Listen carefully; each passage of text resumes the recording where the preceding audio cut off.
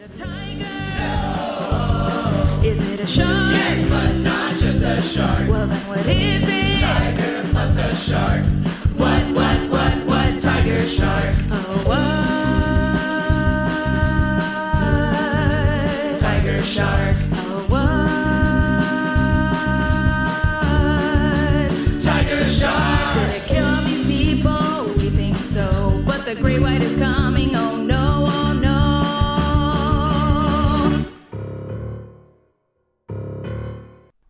Hi, everyone, and welcome back to Let's Jaws for a Minute, the podcast which takes a deep dive into Steven Spielberg's 1975 classic film, Jaws, minute by minute, or thereabouts. I'm your co-host, MJ Smith. And I am Sarah Buttery, and we are joined by a very special guest today. It is the Griff half from the Paul and Griff podcast. So welcome, Griff. How you doing? You all right? Yeah, not too bad, thank you. So as our esteemed guest this week, you know what's coming if you've heard the show. We're going to throw the question at you. So just tell us a little bit about your relationship with Jaws, maybe when you first watched it, or what it is you love about this film so much that made you want to come on to a minute-by-minute breakdown podcast. Well, my granddad always had a big, massive VHS collection, and we'd watch films like we shouldn't be watching, like Rambo and stuff like that. And one was Jaws, and because of Jaws, I'm absolutely petrified of sharks. But I love watching shark movies, and I don't know why. But yeah, I can't even go anywhere near shark. I don't even want to go on a boat. But Jaws is just the main reason for this fear, and it's just a perfect movie. It's just literally, is it a thriller, is it a horror film? Apart from a masterpiece, it's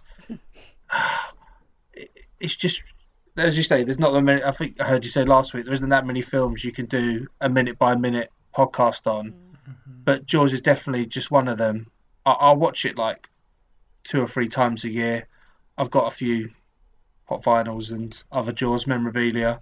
It's just a great, enjoyable movie, but it still petrifies me and makes me petrified of sharks.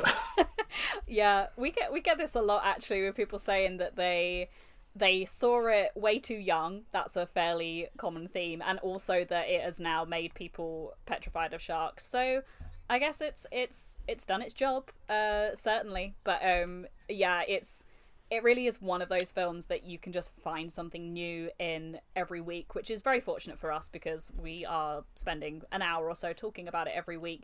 And this scene that we're talking about today is one of my, I swear I say this every week, but I promise not every scene is my favourite scene. But this is one of them because it's when we first meet Hooper, and that's very exciting for me personally because Hooper is my favourite character in the film. So this is the first time we see him. We don't actually find out his name or are introduced to him properly until next week's moment. But this is when we sort of get our first sight of our next the final player in the main sort of trio of characters that we see a lot of in the second half of the film. So yeah, so the timestamp of this scene, if you are watching along at home, is from 27 minutes and 41 seconds to 29 minutes and 18 seconds. So it kicks off with the harbour master, Frank Silver, who's got a real big old grin on his face, walking out of his sort of cabin in the morning, seeing all the fishermen that have turned up to try and catch the sharks. So previous scene we saw Charlie and Den Herder is his name, trying to catch the shark late at night, and it was just the two of them. And we remarked that they had sort of been pretty smart in that they had tried to get ahead of the crowd and gone out early, but the crowd has very much arrived in this scene. We get Hendrix kind of recounting the story that we've just seen of Charlie and Den Herder to Brody. And then we see the sort of hustle and bustle that's happening at the harbour with lots of people trying to get out on their boats. And this is when Hooper arrives. He's helped up onto the dock by Ben Gardner, and then is sort of trying to get the attention of Brody. But Brody is a very busy man at this point, trying to deal with all the chaos that is happening and struggling. Really, Hendrix is, goodness knows what he is doing, swanning around talking to people on the dock as well, we presume. And yeah, that's pretty much it. We leave it at the point where Hooper says they're all going to die. Very amused by the people on the boat who are, yeah, they sort of know what they're doing, but there's a lot of them on a boat that looks very small. And that's where we leave it. So over to you first, Griff. If you want to tell us, anything that sort of jumped out to you in this scene, perhaps why it was this moment that you really wanted to talk about as well on the show. I just want to know what the harbour master is really doing. He's got a big grin on himself. There's obviously loads of, I say, like, semi-carnage with loads of people trying to get back. I counted 8 people at the end of this scene trying to get onto that tiny boat. But all the harbour master seems to want to do is have his cereal and just and smoke his pipe and have a grin. I tried to find as much stuff on this Donald Paul who played the harbour master, but there was nothing I could find. But he just comes out of a cheeky grin on himself and just, I don't want anything to do with that. I'm just gonna have my cereal. I don't start my shift yet. Yeah, his face amuses me every single time, and I have not really done much digging into him as a character before, but I did manage to find out some things. So as you mentioned, was played by someone who was a real island resident, so, which a lot of the kind of background characters and a lot of the fishermen in this scene and later scenes were real island residents that they just sort of roped in to basically play themselves. So this guy was a real fisherman, and he would sort of entertain, supposedly he would entertain the cast and the crew with his fisherman tales and yarns, and apparently lunched very regularly with Spielberg himself. So I think perhaps Spielberg was quite taken with this character and brought him in to play this part of Frank Silver, Harbour Master, who, yeah, what I got from his sort of real, massive grin on his face is that he might as well have cartoon dollar signs rolling in front of his eyes, because I think he is just seeing all these fishermen there and is like, he's counting up the sort of the fees in his head, because it looks like a boat rental place as well. I think at one point we see a sign that says boat rentals or boats for hire or something like that.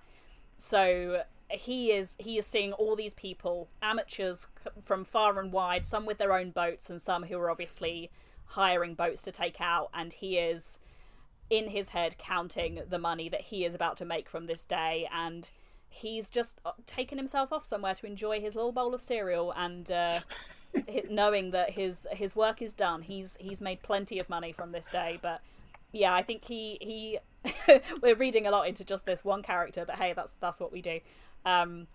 He really sort of like establishes the comedic tone of this scene kind of almost immediately, that we know this is going to be a bit more of a light-hearted scene, and there is a lot of sort of great back and forth and jokes in this scene that we'll get into. But yeah, this guy sort of sets it off right from the start. We're laughing straight away just because of his wee little face. So yeah, what a guy. We love Frank Silver. He's on screen for like 5 seconds, but it's what you remember every time. It's probably not even 5 seconds. He steals the whole thing. Steals the whole thing. Just have some cereal and hopefully the boats don't come back so we can claim on the insurance. Obviously, the guy with the dynamite sticks out as well. Before we get into the Hooper stuff, which is great, like just some guy casually like carrying dynamite around, and again, the harbour master probably don't care about that either. How easy to get dynamite is it? Big questions here. Not very, in my experience. We're not just like, I know we're a gun happy country, but I've never known anyone to just be carrying around sticks of dynamite. Yeah, we've got questions about where he acquired that dynamite. Yeah, from. We're the United States of America, not the United States of Acme Incorporated.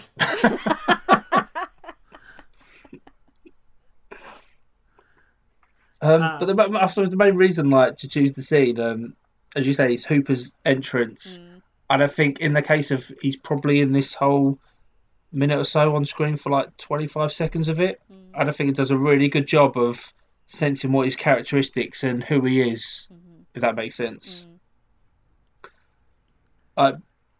He kind of, I would say, he talks down to the people on the boats. There's two boats trying to, obviously, one of them has to leave before the other one leaves. And he kind of like, he shows straight away that like he knows how to like, he knows what he's talking about. Just kind of like disturbs Brody or interrupts Brody or like to talk about it.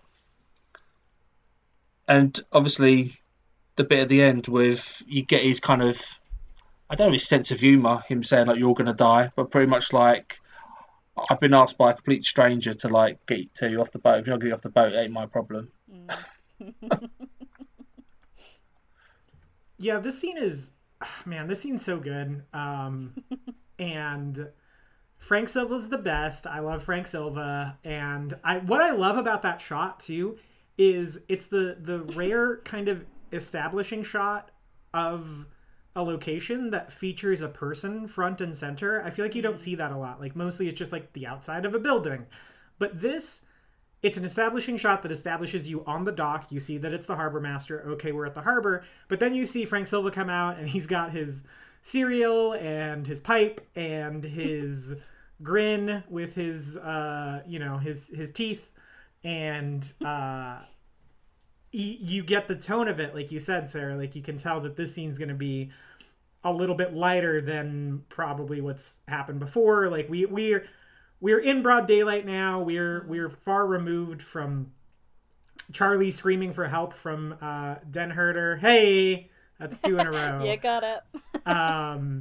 And this scene's gonna be a little bit funnier, and there's also a sense of urgency to it. Like the when the camera pans over to Hendrix and Brody walking, it's all one shot until they get to the boat where Hooper's unloading with Ben Gardner. Like it's still just that kind of Spielberg one take, and it's really fast. Like it's one of those blink and you'll miss it ones because it's so fast. I mean, it feels like an Aaron Sorkin, almost like West Wing walk and talk, where Hendrix is like rapidly recounting, like, oh yeah, this is what happened to Charlie and Den Herder, and his wife's roast is missing now, and she's going, where's the beef? And Brody's just like, well, that's not funny. That's not funny at all. Like, a guy almost died.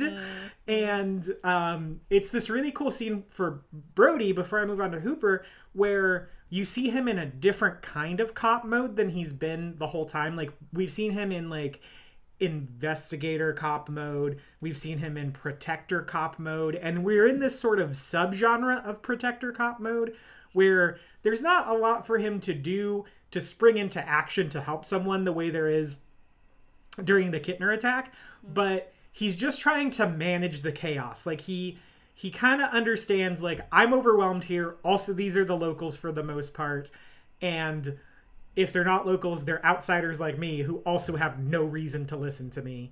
So I'm just going to do the best I can to make sure everyone's as safe as possible. But my hands are a little bit tied because there's a ridiculous amount of people here. Yeah, this is like the keeping the peace Brody, where it's quite clear that the situation is slowly getting out of hand, but he's really trying to not let that show. He really wants it to seem like he has got this situation under control. So yeah, that the effect of that one shot is so great, because we're seeing him interacting with so many different groups of people, and we're only really getting sort of snapshots of each of those conversations. But there's the guys who sort of seem to be bickering, we're not sure what about, and obviously he's trying to deal with Hendrix as well, who is just telling him what happened the night before, and then these two boats that are sort of tangled up next to each other, and all of this stuff going on, and it's giving that impression that things are starting to get a little bit out of hand. He needs reinforcements, and obviously we see that realized in the arrival of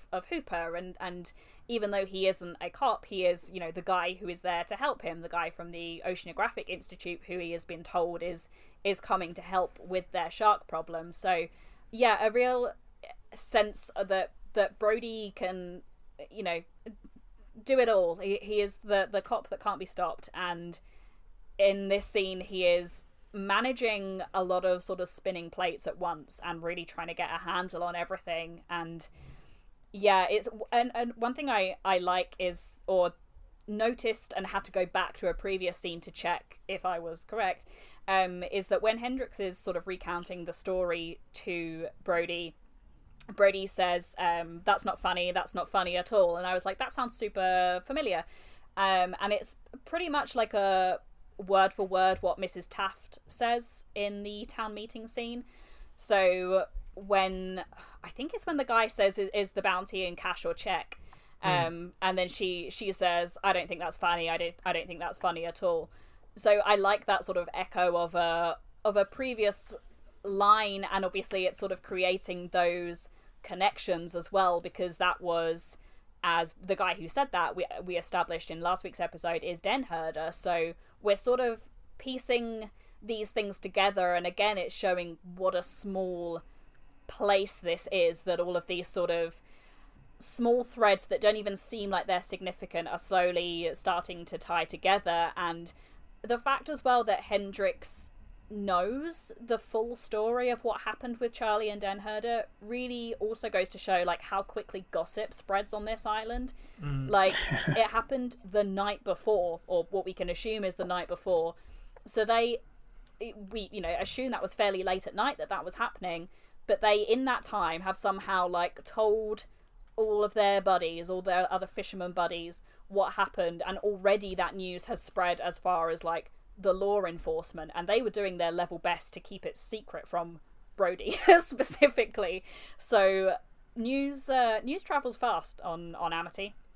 It's not the place to try and keep secrets, it seems. Yeah, well, and also, so when Brody says that's not funny at all, I think it's also an outcropping of the guilt he's starting to feel over not sticking to his guns on shutting down the beaches. Like, every person from Alex Kittner forward, he feels guilt over if they're attacked by the shark. So, Hendrix is recounting the story of, oh yeah, and the roast is missing, ha ha ha, and Brody's just like, someone almost died. Someone else almost died to this shark. It's a good point, and Brody is even more so in this scene, or is sort of re-emphasizing something that we've seen. He is the outsider. He does not think the same as the other people on this island, where they all sort of think it's like, oh, isn't this funny? This, he now had to explain where his wife's, like, where the beef went, and it's like, he sees the other side of it. He's not like, oh, this is some funny, like, small town gossip. He's like, no, another person almost died. Like, this isn't funny. This isn't okay. I suppose it shows Hendrix's like immaturity a little bit. I think he comes across as a bit non-professional, and obviously we find out in the next scene what he's doing, rather than the fact that Brody has to ask a stranger to help people like get off the boat. Hendrix has kind of gone walkies, like, where's Hendrix for all of this? But it doesn't seem to be taking his job role like very seriously. Yeah, he seems more amused by what's happening than sort of like, this is something that needs to be stopped. He's kind of like, there's all these people here, but being a local, we assume, or no, I think that Hendrix is local to the island, so perhaps he's, I don't know, maybe he's seen this sort of thing before, or he knows, what the fishermen are like, and this is just sort of your usual fisherman banter, that they're kind of doing the thing that they do, and he's off chatting to people, but he doesn't seem to be as like hyper focused as Brody is. And it's that sort of outsider perspective. Brody is not sort of seeing the funny side of this at all, even though it is a comical scene. He is like, there are too many people in that boat. This guy has some dynamite. These two boats are tied together. Like, all of these things could be potential disasters. And yeah, like you said, he is fully aware that the thing that happened to Charlie and Den Herder is not some, fun fisherman's yarn of like, ha ha, we almost died. He's like, they almost died.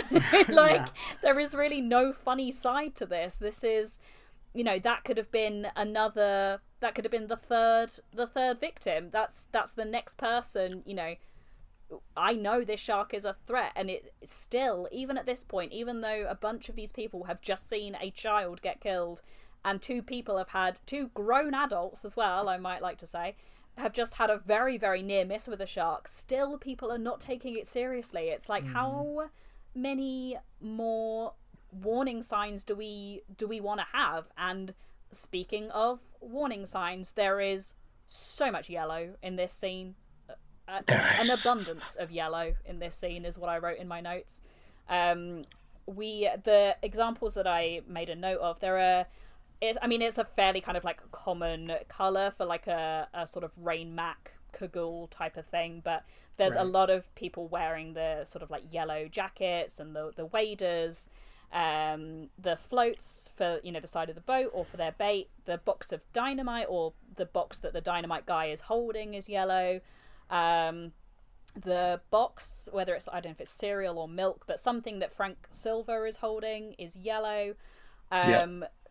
3 of the guys that are going into the boat, the overloaded boat, I believe, are wearing yellow. So yeah, it's really waving all of those flags in a very obvious way that what is happening in this scene, even though on the surface is comical, we're supposed to be sort of leaning towards how Brody is handling this situation, I think, which is, here are a lot of warning signs, here are a lot of things that could go wrong, pay attention to these things.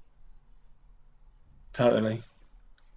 Yeah, I noticed old Frank Silver's I think it's cereal or sugar or whatever's in yellow box. Just love that guy. I just love looking at him.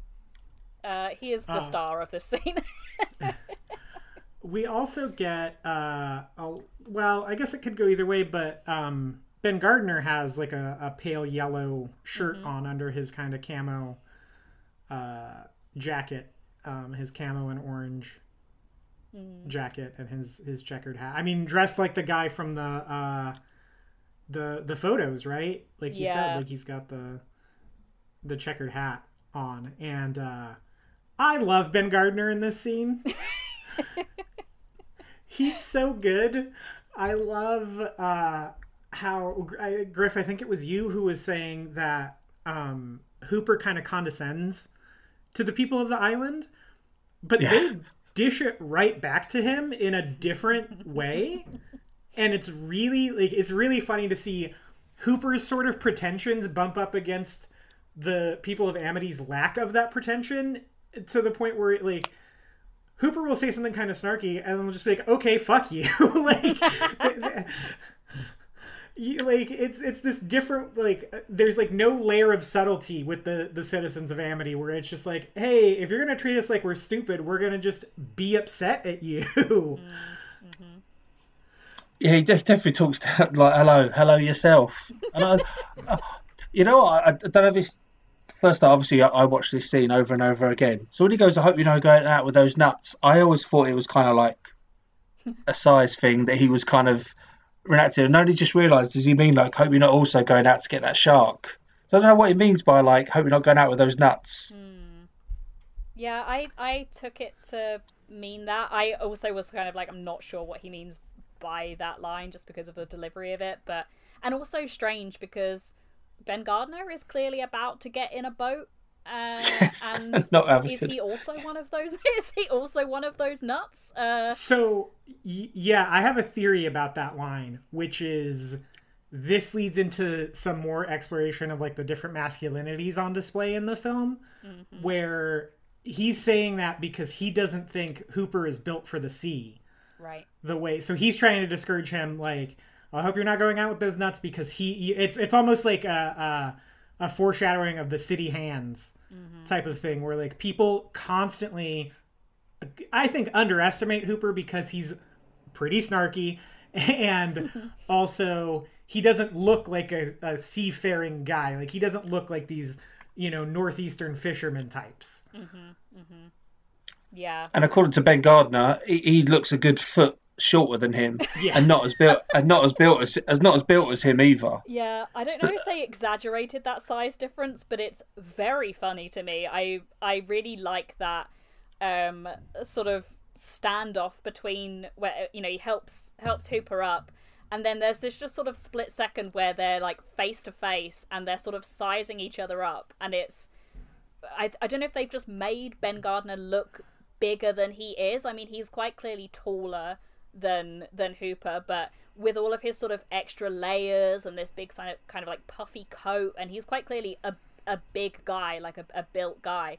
But I feel like they've really exaggerated that size difference, and I find that quite funny because it's, again, sort of like immediately painting Hooper as the outsider, and that's something that we see in later moments with him as well, because he is the smart guy, you know, he is wealthy, he is experienced and knowledgeable, and comes sort of at Sharks with the scientific background, whereas these people are fishermen and sort of working class, and they're clearly from very different, you know, ends and the sort of like, you know, social backgrounds and whatever. But yeah, I like that moment of them sort of like, they don't have another interaction, I don't think. I mean, until Hooper finds Ben Gardner's head.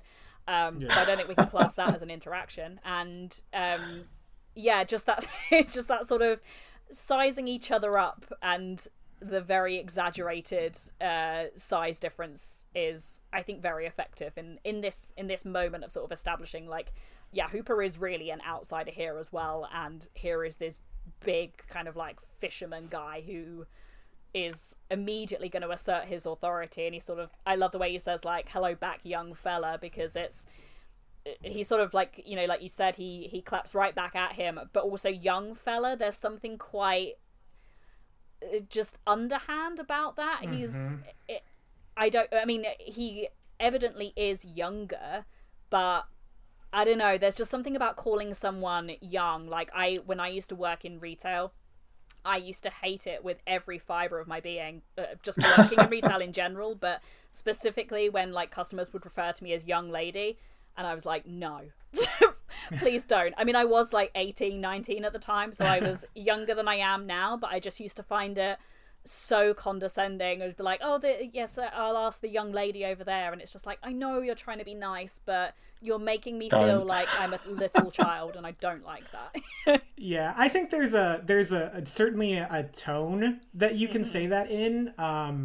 Like, there was, at my former place of work, there was a guy who would call me young man all the time, and it was the only time I had ever registered how much I hated it. Also, because I was like 30 when that was happening. I wasn't working at a retail store, like I wasn't working behind a video rental store counter when I was like 18. I was in an office building for a multi-billion-dollar corporation. Yeah. So that definitely sucked. But I love the way, is his name Craig Kingsbury? Is that? Yes. Yeah. I love the way he plays this, because when he goes like, hello back, he does this really extended pause before he calls him young feller. And it's this very awkward silence of them sizing each other up, where he's like, okay, I kind of want this guy to screw off now, so I'm just gonna call him young feller, even though he's kind of pudgy and has a full beard. Yeah, it's just a really great scene. And funny enough, you said about the young man. Just thinking about it, on a bit of a tangent. Obviously, I was only watching like From Russia with Love yesterday, and Quint obviously plays Grant in From Russia with Love, and he keeps on referring to Bond as old man as a slur in itself.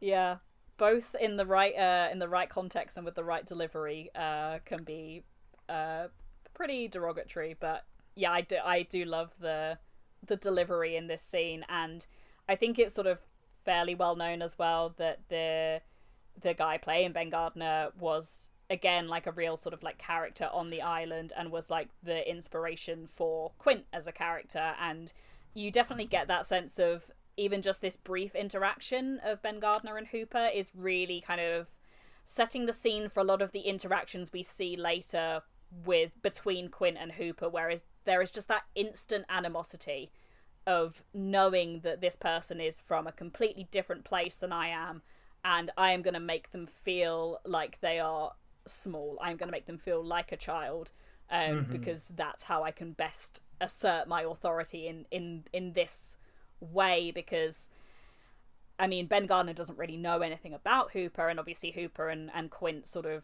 you know, get to know more about each other as time goes on, but there is that sense of like, you're the sort of the city guy with the smarts and the money, and I am this sort of hardworking, you know, grifter that I do this for a living, and no one is going to sort of like come and boss me around. But yeah, so much just in that very, very brief interaction that I think is just great in this scene.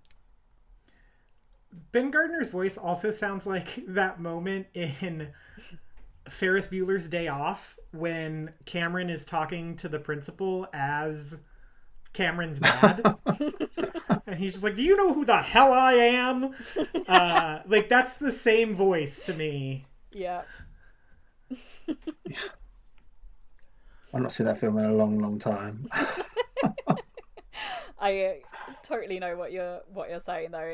It's very that. It's very like, I am the person who knows what they're talking about, and I am gonna. You've just got here, young fella, but I'm gonna make you wish you'd got back on that tiny little boat and hopped off back to wherever it is you've arrived from. But one thing that I had to look up, because I'd never got the joke or even realized it was a joke before, was the Field and Stream and National Enquirer thing that so did you guys? I tried to Google Field and Stream and I got a load of Field and Stream stuff, which I don't think has anything to do with this. Is that trying to sell you fishing rods or something? Yeah, so Field and Stream is like a hunting magazine here in America. Yeah. So it's like a hunting and fishing magazine that, you know, people who are definitely, I feel like most of the people in this scene would have a subscription to Field and Stream magazine, and stacks of them in their bathrooms. And then National Enquirer is like a tabloid over here. Yeah, so I looked up both, but I was like, Field and Stream, it sounds like that sort of, that country pursuits type of magazine, very much like targeted at those who work outdoors or, you know, outdoor hobbies, outdoor pursuits sort of thing. And I didn't know what the National Enquirer was, so I looked it up, and I guess the equivalent for our UK listeners would be something like The Sun, so just a really cartoon, comic. trashy, better used as like chip paper, kind of newspaper. And yeah, I had never really appreciated that is quite a smart and funny joke before, because I had never bothered to look up what the National Enquirer was. So Hendrix remarks that Mrs. Kintner must have put the ad in Field and Stream, obviously, you know, suggesting that all of these fishermen have turned up. And Brody sort of responds back to that and says something along the lines of, you know, more like the National Enquirer. So it's clearly that sort of like, perhaps I'm trying to think of a diplomatic way to say this, but like lower or, you know, those who sort of thrive on just celebrity gossip, love that sort of trashy style of news, and you know, the people basically suggesting these are people who don't know necessarily what they're doing, they're just here because it's where everyone is, it's the thing that's happening, it's where, you know, they've perhaps heard that there is some money involved in it. So suggesting that the people who have showed up are inexperienced and not the sort of the fishermen who you would want to task with catching a great white shark. Yeah, well, and it's just like it's just like a media circus, right? Like there's no media members there, but it's just like the Enquirer posts the most inflammatory headlines possible. And that's how they sell copies of it. Shout outs to William Randolph Hearst for the National Enquirer. And yeah, so that's what they do, is like, it's just like a freak show, basically, you know, like it was, I think it's discontinued now. Oh gosh. Weekly World News. I don't know if you guys had that. I don't think. No. Don't think so. Weekly World News. Yeah, so that was like a conspiracy theory tabloid. So it would, yeah, 1979 to 2007. So it wasn't out, but it would advertise stuff like Garden of Eden found, U.S. grows new tree from seed. It sounds like the Daily Sport. Yeah, we have an equivalent here. Don't worry. Okay, yeah, we have a very it has very catchy headlines. yeah. So there was the biggest acclaim to fame for the Weekly World News was a character named Bat Boy, which was just like a child that they photoshopped to look basically like Nosferatu.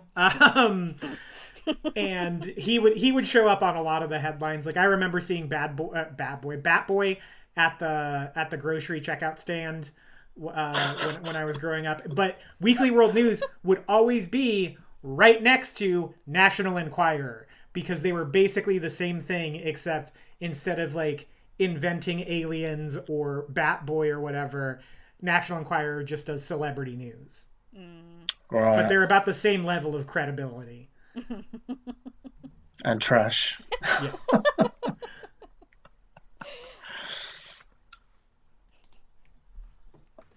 Yep. Also, here's the Wikipedia page for Bat Boy. Because you guys have got to see Bat Boy. All I thought was Bat Boy is there was like some Make-A-Wish documentary about some kids. I swear there's a movie about a Bat Oh, that Boy. was Bat Kid. Bat Kid. I do apologise. That was a I got lovely, some well mixed up. heartwarming tale of a kid who got to pretend to be a superhero. This looks like people with too much time on their hands trying to make a story.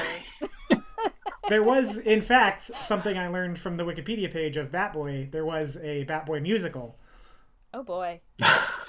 I mean, Is it still going on? a little peek behind the podcast curtain here. Our Discord chat, where we drop all of these links and weird things that we find whilst we're talking. Honestly, if someone checked it, I feel like we would get questions from. I did have a little look. Yeah, you scroll up too far and you find like a crochet baby, Jaws the musical, a dead shark in a tank, and now Bat Boy. So Yeah. And the crochet child, the crochet teenage boy. The nightmare fuel.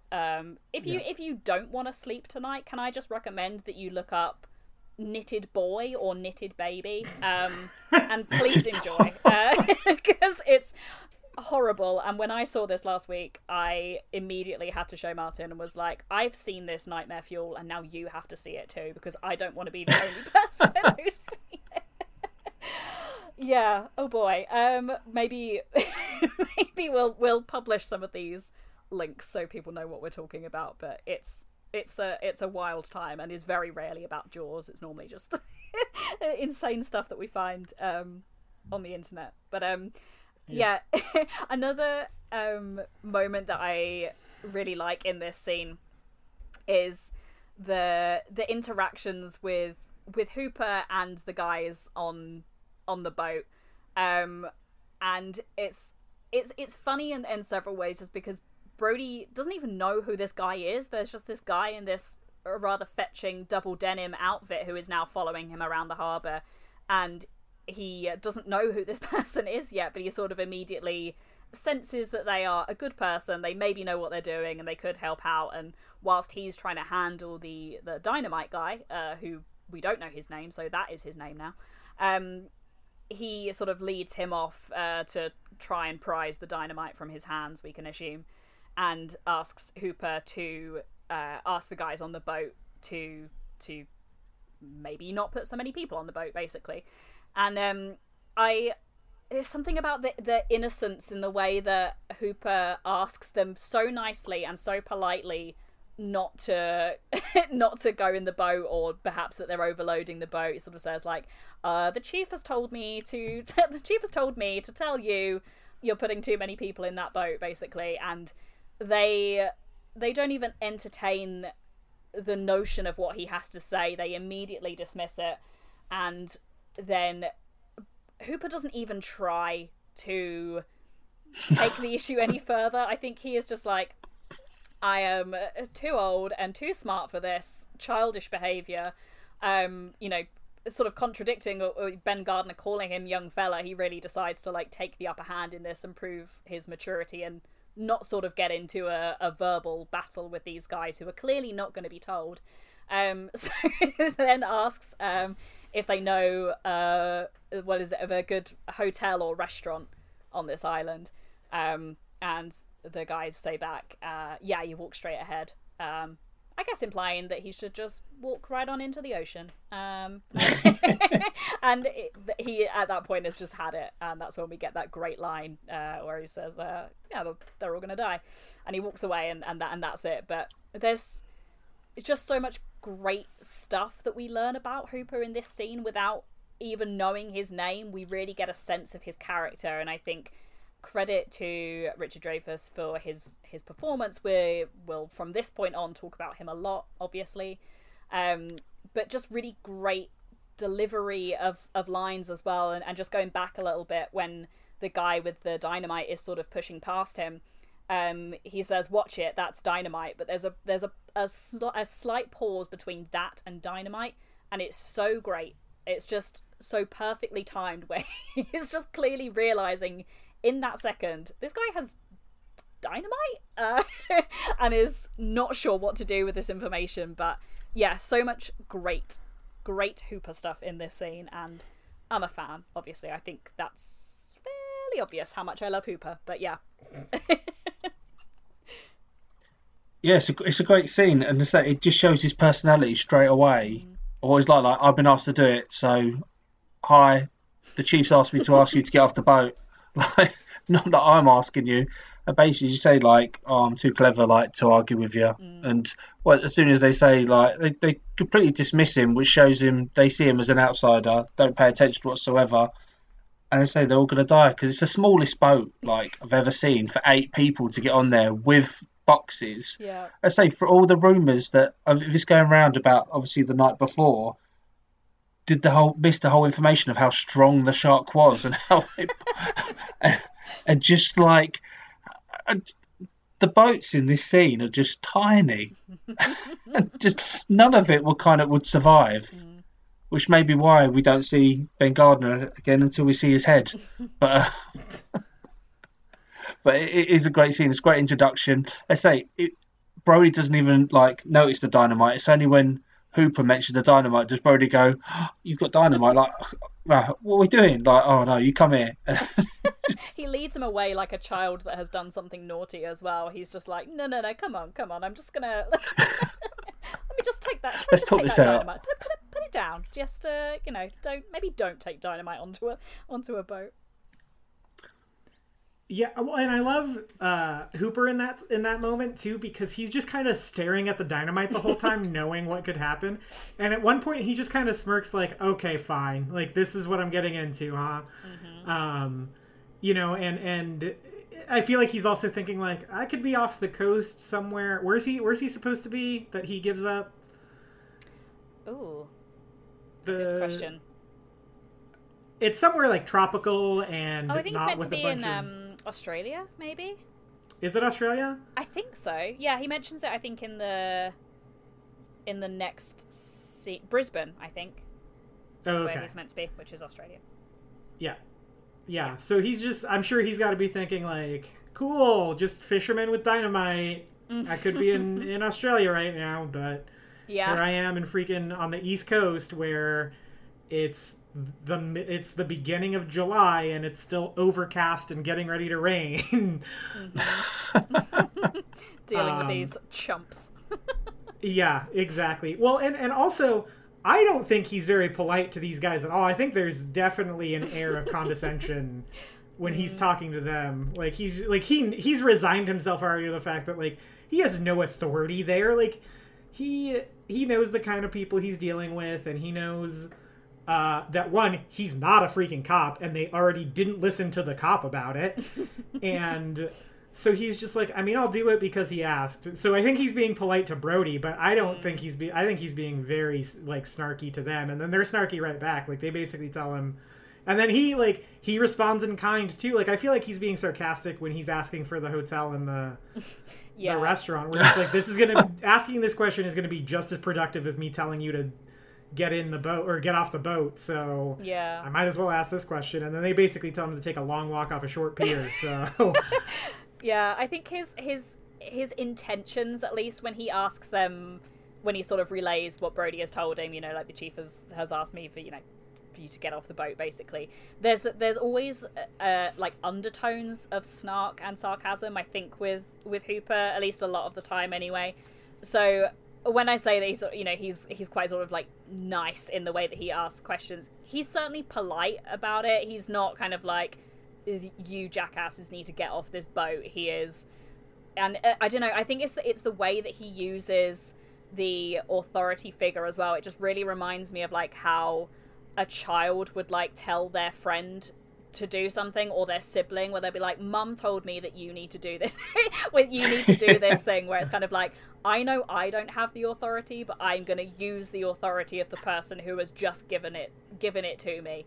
I think he knows, or he's smart enough to gauge that they're not just going to go, okay, yeah, sure, we'll get on out of the boat, cheers pal. But he's not going to get that response. So I think that his intentions, at least when he sort of asked the question, he's like, it would be really great if they did. I'm not expecting them to. This guy's just told me to do this thing, so I'm gonna do it.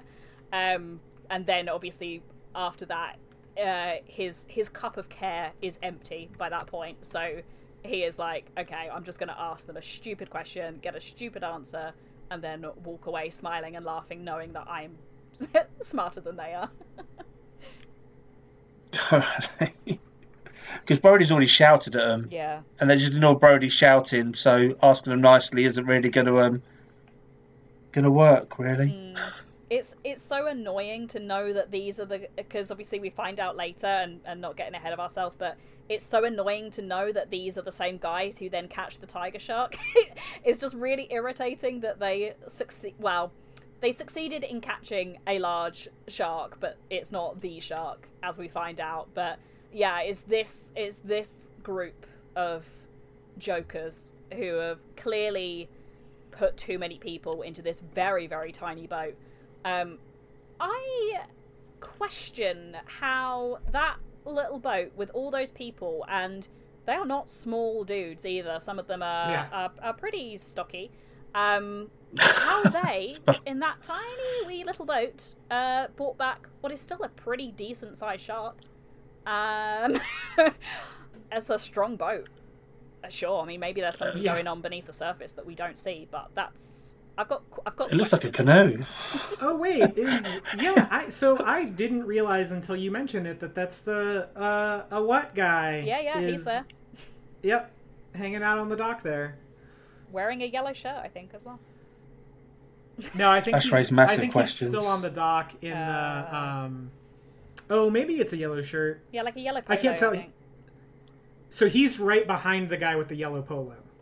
Because he's got a camo jacket and a camo hat on. Got it. I can't make out the color of his shirt. My eyes are not that good either. Maybe it's wishful thinking. combining my fisherman's shirts in that scene, but yeah, it's isn't that just irritating? Doesn't that just annoy you that they for a moment they really get that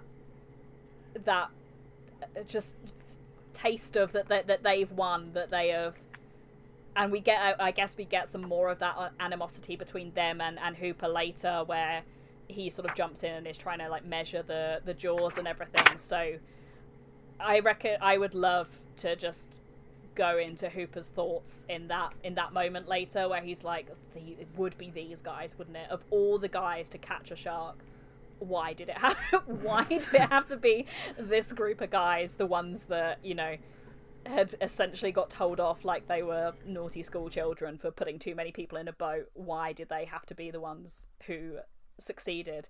And I guess as well, like, Ben Gardner, he goes out, I think in the next scene we see him go out, and it's just him and one other guy, I believe, in a fairly sensible sized boat for two people at least. And he's the guy who doesn't come back, and yet you have this group, this boat overloaded with idiots, and they're the ones who come back seemingly successful. So I don't know, interesting, the sort of the characters that get focus in this scene, and how they come into play later, even though they sort of seem like inconsequential side characters, background characters. I never realised they're the same people. Mm-hmm. Hey, things we learn. That is annoying. It's annoying that they can, and they don't just sink. Yeah. Because they've not even got a sail. There's not even a sail on that boat. I don't know if they got I don't know. There's massive questions. There's no way. And there's no way. Yeah, that shark is not small that they catch. It's not a great white, but tiger sharks aren't tiny. Like, I would love to have seen that scene. I want to see those guys, like, reeling in this shark and bringing it back. That's the deleted scene I wish we could see. Ah, Spielberg, give us the footage. Bring us the footage. We need it. We demand it. Was there anything else in this scene that you guys wanted to mention, or anything else that particularly stuck out or that you enjoyed?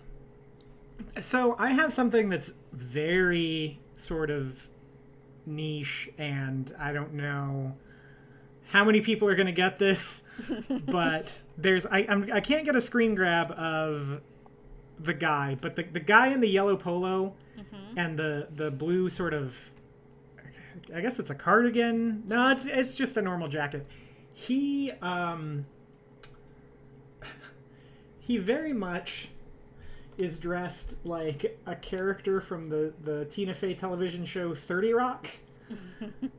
They do an episode where I'm just going to add more insanity to the Discord here.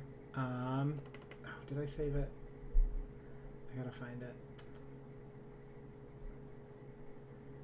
Shit. I'll just share the link. Okay. So there's an episode of the show where they're celebrating a leap year, and they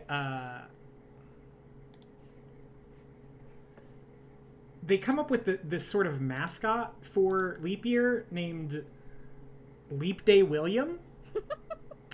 And tell me that's not the same. I'm looking at it. Leap Day William. I just dropped it in the Discord. Oh, yeah, that will save me time. Yeah, I see it. The kind of the blue jacket, certainly. The little hat. Yep. So the thing about Leap Day William is that he is some sort of eldritch god. By the way, if you haven't seen the show, don't just go watch this episode, because it is the single weirdest half hour of television I've ever seen on network TV. I watch it every leap year because it's hilarious. I can't believe something this weird happened. So the show is like them talking about how nothing you do on leap day counts because it's not a real day. And Leap Day William is there to kind of like give candy to children and remind you that nothing you do that day counts. To the point where in the 30 Rock universe, there's a movie starring Jim Carrey, and they actually got Jim Carrey to be in the episode. That's basically the plot of The Santa Claus with Tim Allen, where he's turning into Leap Day Williams. Leap Day William, but his name is Dave Williams, so the movie is called Leap Dave Williams. So then, at the very end of the show, Tracy Morgan's character has an encounter with the real Leap Day William, who is the gentleman you're seeing right now. And then after that, Leap Day William looks into the camera, gives an inspirational message about like how to seize the day or whatever when it's Leap Day. And then this happens. Oh my god. And that's the final shot of the episode. And they never came back and fleshed out anything with Leap Day William. They never touched on him again. It was never brought up at all. Wow. So,